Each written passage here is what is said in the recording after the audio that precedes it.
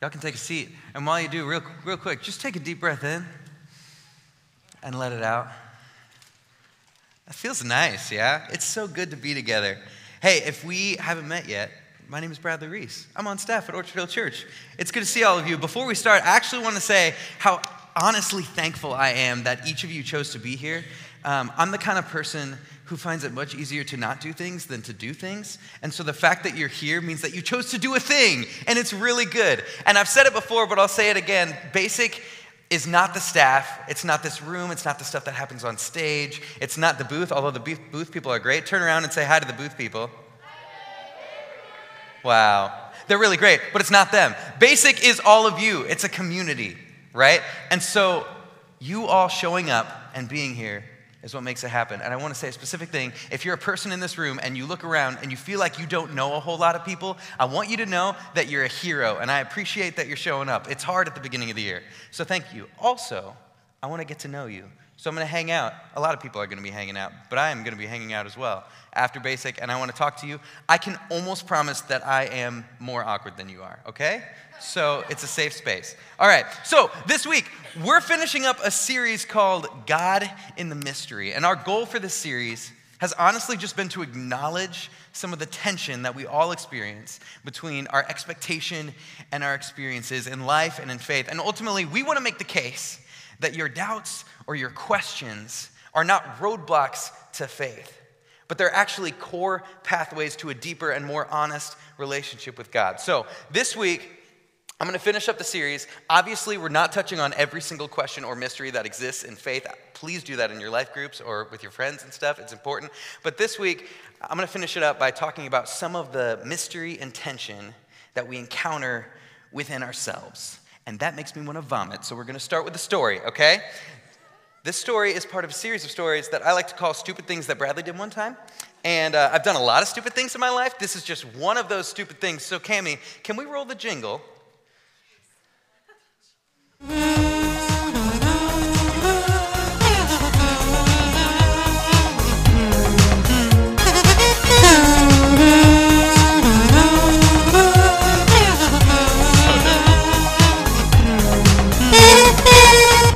That's so dumb.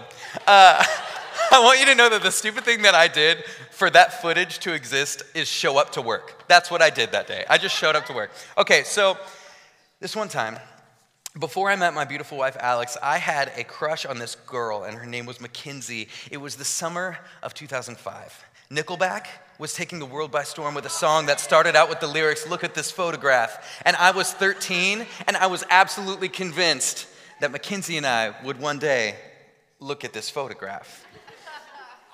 I thought we were made for each other. For context, here's what I looked like at age 13. Yeah, look at that. Hopeless romantic, lover of pretzels, and a hairstyle that looked like a mushroom. That was me. Okay, so I'm 13. One day I'm hanging out with some people in my neighborhood, and Mackenzie drives up on her golf cart because she was so cool that she had a golf cart. She parks it, and a bunch of us hop on, and we're just like talking and hanging out when I get an incredible idea. I look at the driver's seat of the golf cart, and I notice that nobody's in it. And I think to myself, I know what will make Mackenzie want to date me. I'll hijack her golf cart, and I'll drive down that hill really fast with all these people on it. Now, I know what you're thinking. Bradley, if you want someone to like you, you should probably not steal their vehicle. And to that, I would say that I wish you were there in 2005 because I really needed your advice, but you were not there because you were a toddler. You were like watching Peppa Pig or something. And I did a really dumb thing that day. So here's what happened. I jump in the golf cart, which, by the way, I had never driven before. And I hit the gas, and I head straight down the hill. And as we pick up speed, I have this thought in my head that maybe my parents told me I wasn't allowed to drive Mackenzie's golf cart because I didn't know how to drive a golf cart, but I shake that off because I'm busy. And about halfway down the hill, we're doing like 25 to 30 miles an hour. I try to swerve out of the way of a pothole, and the golf cart fishtails this way and that way, and then I lose control, and the golf cart flips over with all of my friends still hanging onto it. Now, before I continue, wow, that was a terrifying silence. Before I continue, I should mention that no one was seriously injured in the making of this stupid things that Bradley did one time, okay? It could have been way worse, but all of us made it out with cuts and bruises. It was pretty dumb, yeah? And I realized that right after the crash, when I got up and I looked around, y'all, it was a mess. The golf cart, I wish I had a picture. The golf cart was tipped up on its side. The wheels were like sticking out at weird angles. It was leaking gasoline. All my friends were laying in the street. Most of them were hurt in some way. And then everything got 100% worse. I looked up the hill and I saw my freaking dad. Turns out he was outside when this happened. He saw everything, and he was literally booking it down this hill, down to me and my friends, and down to this massive mess that I created. I was terrified.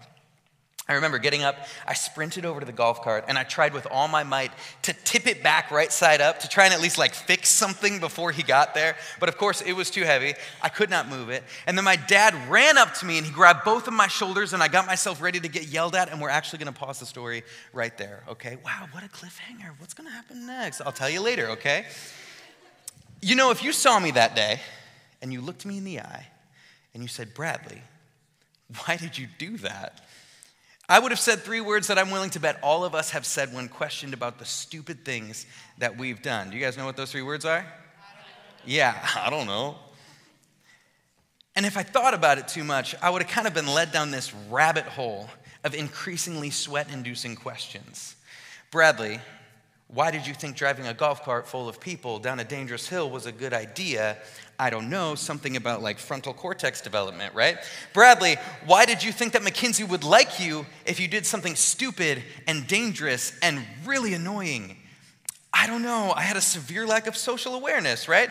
Bradley, why do you feel like you have to be funny or impressive or fill in the blank in order to be accepted? I don't know. Or to put it like the great Michael Scott, why are you the way that you are? But seriously, that's a sticker. I want that sticker. Seriously, have you ever felt that tension?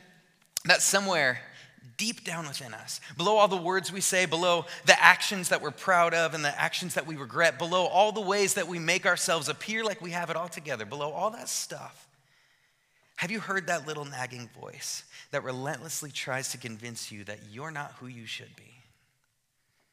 That voice that repeatedly asks, why are you the way that you are? What's wrong with you? See, I wasn't aware of it then, but the accident that happened that day put me face to face with a mystery that for many of us sits below the surface, but it deeply influences the way that we think, the way that we act, and the way that we interact with God and the people around us every single day. I was face to face with the mystery of my own weakness. Sure, I was physically weak, right? Because I was 13 years old and 90 pounds and pretty sure that puberty just wasn't going to happen. But also, looking back, I can see that stupid moment for what it really was. It was a kid who felt unwanted, unloved, unwelcomed, trying desperately to get a laugh or to be remembered or to belong. Now, junior high was like a ways away for all of us. So maybe you can't relate to that particular form of weakness, but the truth is that if we're really honest with ourselves, this human weakness affects all of us in some way. You might ask yourself questions like, why am I so insecure? Why do I have so much anxiety? Why do I feel so lonely? Why am I so afraid to fail? Why can't I just be like that person? Why does nothing I do ever feel good enough? Why do I feel so disconnected from my family?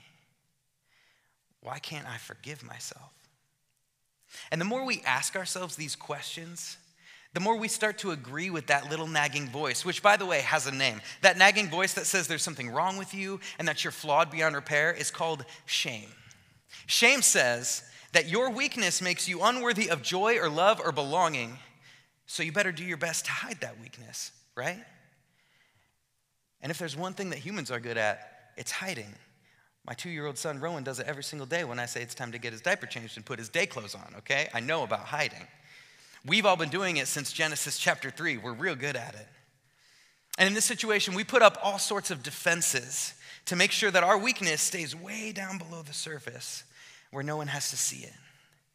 Defenses like apathy, because if I don't care about anything, nothing can hurt me. Like humor, because if it's funny, then I'm in control, which is why I tell stupid stories about myself. Criticism, because it's easier to pay attention to the weaknesses of other people. Pride, because if all else fails, maybe I'll just pretend I don't have weaknesses. Perfectionism and people-pleasing, because maybe if I just try hard enough, I'll finally be good enough.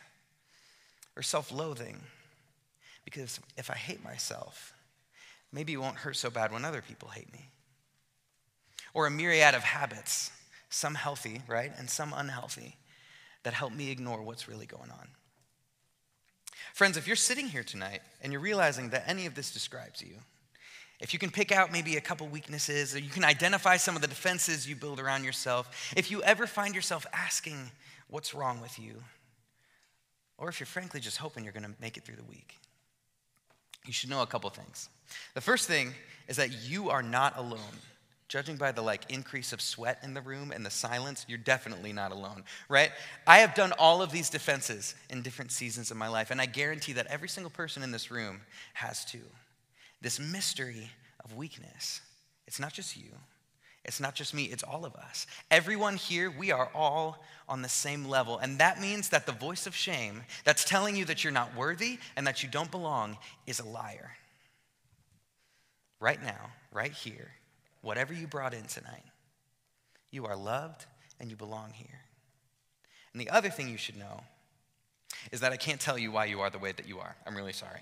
I can't explain the mystery of human weakness. Honestly, I have heard a whole lot of answers from really churchy people over the years, and none of them have really done it for me. But I do have good news to share with you, because the whole point of this series has been to encourage us that mystery is a core pathway to a relationship with God. And the mystery of our weakness is no different. I believe that God wants to meet us right here in the middle of this mystery to show us that he is so much better. He is so much kinder. He is so much more loving than we could have possibly imagined. Because when we finally drop our defenses and approach God honestly, God meets us in the midst of our shame and our weakness, and he shows us his grace and his power. So stay with me, okay? All right. Grab your Bible. We're going to turn to 2 Corinthians chapter 12. It's toward the end of the Bible. If you're like me, you got to play the flip game, you know. My Bible's already open to it because I am a cheater. And while you're going there, I want to introduce you to a guy named Paul, okay? If you're not familiar with Paul, it's all good. Paul was one of the leaders of the early Christian church, which is a total plot twist because before Paul believed in Jesus, he was a Pharisee. He was an angry, bigoted skeptic about Jesus, and he persecuted Christians. But now, a lot of the New Testament is made of letters that he wrote to different churches to help them figure out what following Jesus looks like. Paul's considered like a hero of the Christian faith, but at the same time, Paul is no stranger to human weakness. So in 2 Corinthians, he's taking a minute to address people who are trying to discredit him, to say that he should not be writing them letters, he should leave them alone. He's actually defending himself. So he's kind of talking about his experience when all of a sudden he stops cold, and he says this in verse 5. Look at 2 Corinthians 12, verse 5. He says, I will not boast about myself except about my weakness, which makes zero sense. Can you imagine boasting about your weakness? Oh, you have a fear of failure? Very cool. Okay, well, not to one-up you or anything, but I'm full of regrets, so no big deal.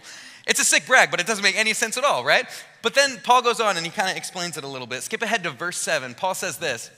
He says, therefore, in order to keep me from becoming conceited, I was given a thorn in my flesh, a messenger of Satan to torment me. 3 times I pleaded with the Lord to take it away from me, but he said to me, my grace is sufficient for you, for my power is made perfect in weakness. And then Paul goes on. He says, therefore, I will boast all the more gladly about my weaknesses, so that Christ's power may rest on me. That's why, for Christ's sake, I delight in weaknesses, in insults, in hardships, in persecutions, and in difficulties, for when I'm weak, then I'm strong. Now, there's a bunch of mysteries in this passage. For one, what does Paul mean when he says he has a thorn in his flesh that is also like some kind of messenger of Satan that tormented him, right? I didn't get it, so like any self-respecting millennial, I decided to Google it. And it turns out that no one actually knows what Paul was talking about there. It's a mystery. Some think he had an eye disease that made it really hard for him to read and write. Some people think he felt guilty because he used to persecute people, which kind of makes sense, I don't know. Some thought he was insecure about his appearance. It could be anything. And I think that's kind of the point, right? We don't get to know the weakness that Paul dealt with, but we have no problem identifying our own, and that's what makes Paul's response so powerful for us. Paul shows us what we can do with this mystery. So what does he do? Does he try to overcome it through perfectionism? Does he fall into self-loathing and give up? Does he hide it with humor or cynicism? No. Paul tells us that he pleaded with the Lord to take it away. And that word pleaded in the Greek, it means that he literally got up close and personal with God, and he begged, God, take this away from me. In the middle of the mystery of his weakness, instead of putting up defenses, distancing himself from God out of frustration or out of shame, Paul drew near to God. He was honest about his weakness, and he begged God to take it away. And God responds, not by taking away Paul's weakness, classic God, but with another mystery. God says, my grace is sufficient for you, for my power is made perfect in your weakness. God is saying this way back to Paul in like the year 50, right? But I believe that God's so powerful and outside of time that he's saying it to each of us as well. God says, listen, it's true, you're not sufficient on your own.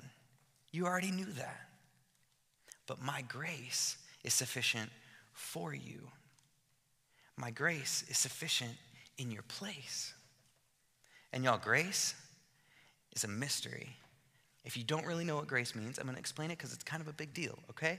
Grace is the completely unconditional love of God. It's the completely undeserved kindness of God, the completely unearned power and presence of God that is for us.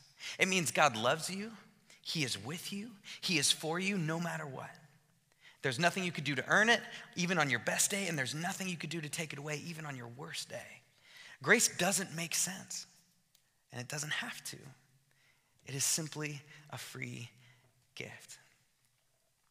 So if you're here tonight, and shame is telling you that your weaknesses, or your failures, or your mistakes make you unlovable and unworthy and powerless to do anything about it, if you're exhausted from putting up defenses to keep everyone at a distance, you need to hear the kind voice of your Creator, the God of love, whispering, why are you hiding? Why are you running? Why are you striving?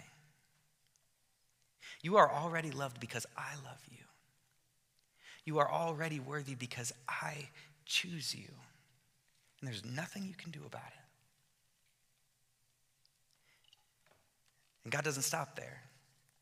He goes on to say, my power is made perfect in weakness. Other translations say, my power finds its full expression.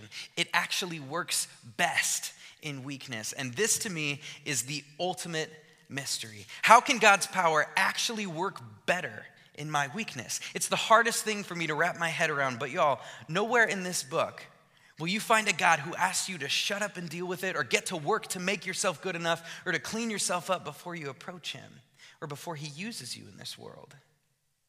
But everywhere in this book, you'll find a God who relentlessly pursues people who by human standards are weak, broken, and insufficient. And not only does God love them without hesitation and extend his grace to them, but over and over again, God picks up the broken pieces of his people and he breathes his spirit onto them, and he uses them to show the world just how kind and just how powerful he really is.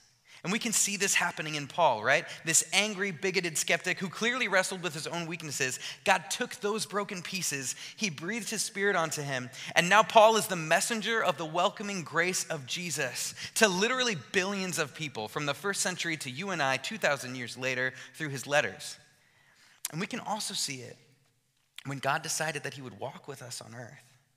He didn't take the form of a mighty warrior like a lot of people expected. He didn't take the form of an infallible king like a lot of people expected. He didn't even show up like some rich guy.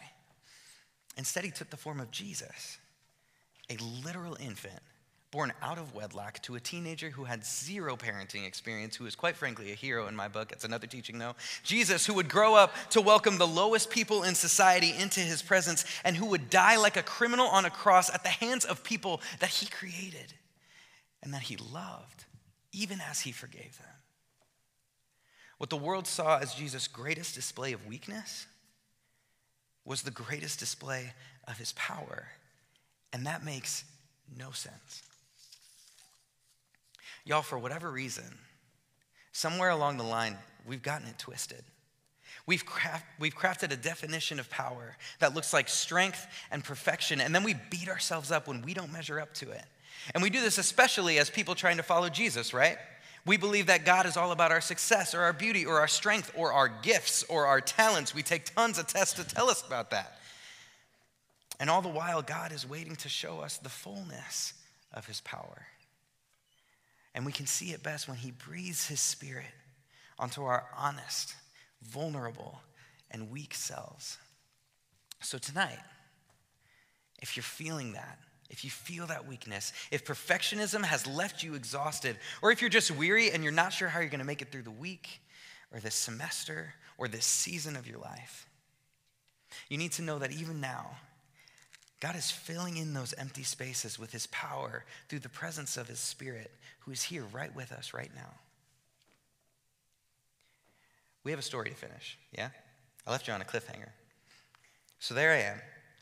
I'm standing at the bottom of a hill. I'm face to face with my own weaknesses. I'm listening to that voice of shame that was talking a mile a minute. And I'm also face to face with my dad. And y'all, my defenses were up, right? I'm racking my brain trying to think of excuses. And my dad grabs me by the shoulders and I brace myself for the lecture that I knew that I deserved. And my dad said, "Are you okay?" Well, that's not what I was expecting. I was like, "Yeah, I'm good." And then I watched like an idiot as he went over to each one of my friends and made sure that they were okay. And then he came back over to that tipped over golf cart that I was too weak to lift on my own. And he said, "It's all right, son. Let me help you." And together, we lifted the golf cart back up. He lifted it up. I pretended to lift it up. And then my dad cleaned up all of our wounds. He helped everyone get home. And to this day, I have no idea how that golf cart got fixed. But I do know that that was the day that I really understood my dad. I was face to face with my shame and my weakness, and he responded with kindness, and he let me borrow some of his strength. Y'all, I don't know why we are the way that we are. It's a mystery that, honestly, I don't think we're actually made to understand. But I know with confidence that every time we drop our defenses and approach God in the midst of our weakness, with the voice of shame talking a mile a minute, God responds with his grace, that completely unearned and undeserved love and kindness. And he responds with his power through the presence of the Spirit. God meets us in the midst of our shame and weakness, and he shows us his grace and his power. For the next few minutes, the team is going to play some music, and I want to invite you to just take a minute and rest and breathe, maybe have a conversation with God. And there's a few questions on the screen. You can use them if you'd like. You can write some thoughts down. You can think, you can pray. There's a prayer team back there, I'm pretty sure, and they would love to pray with you. God's presence is here right now. And if you're anything like me, you're ready to borrow some of his strength. So I just invite you to take a minute.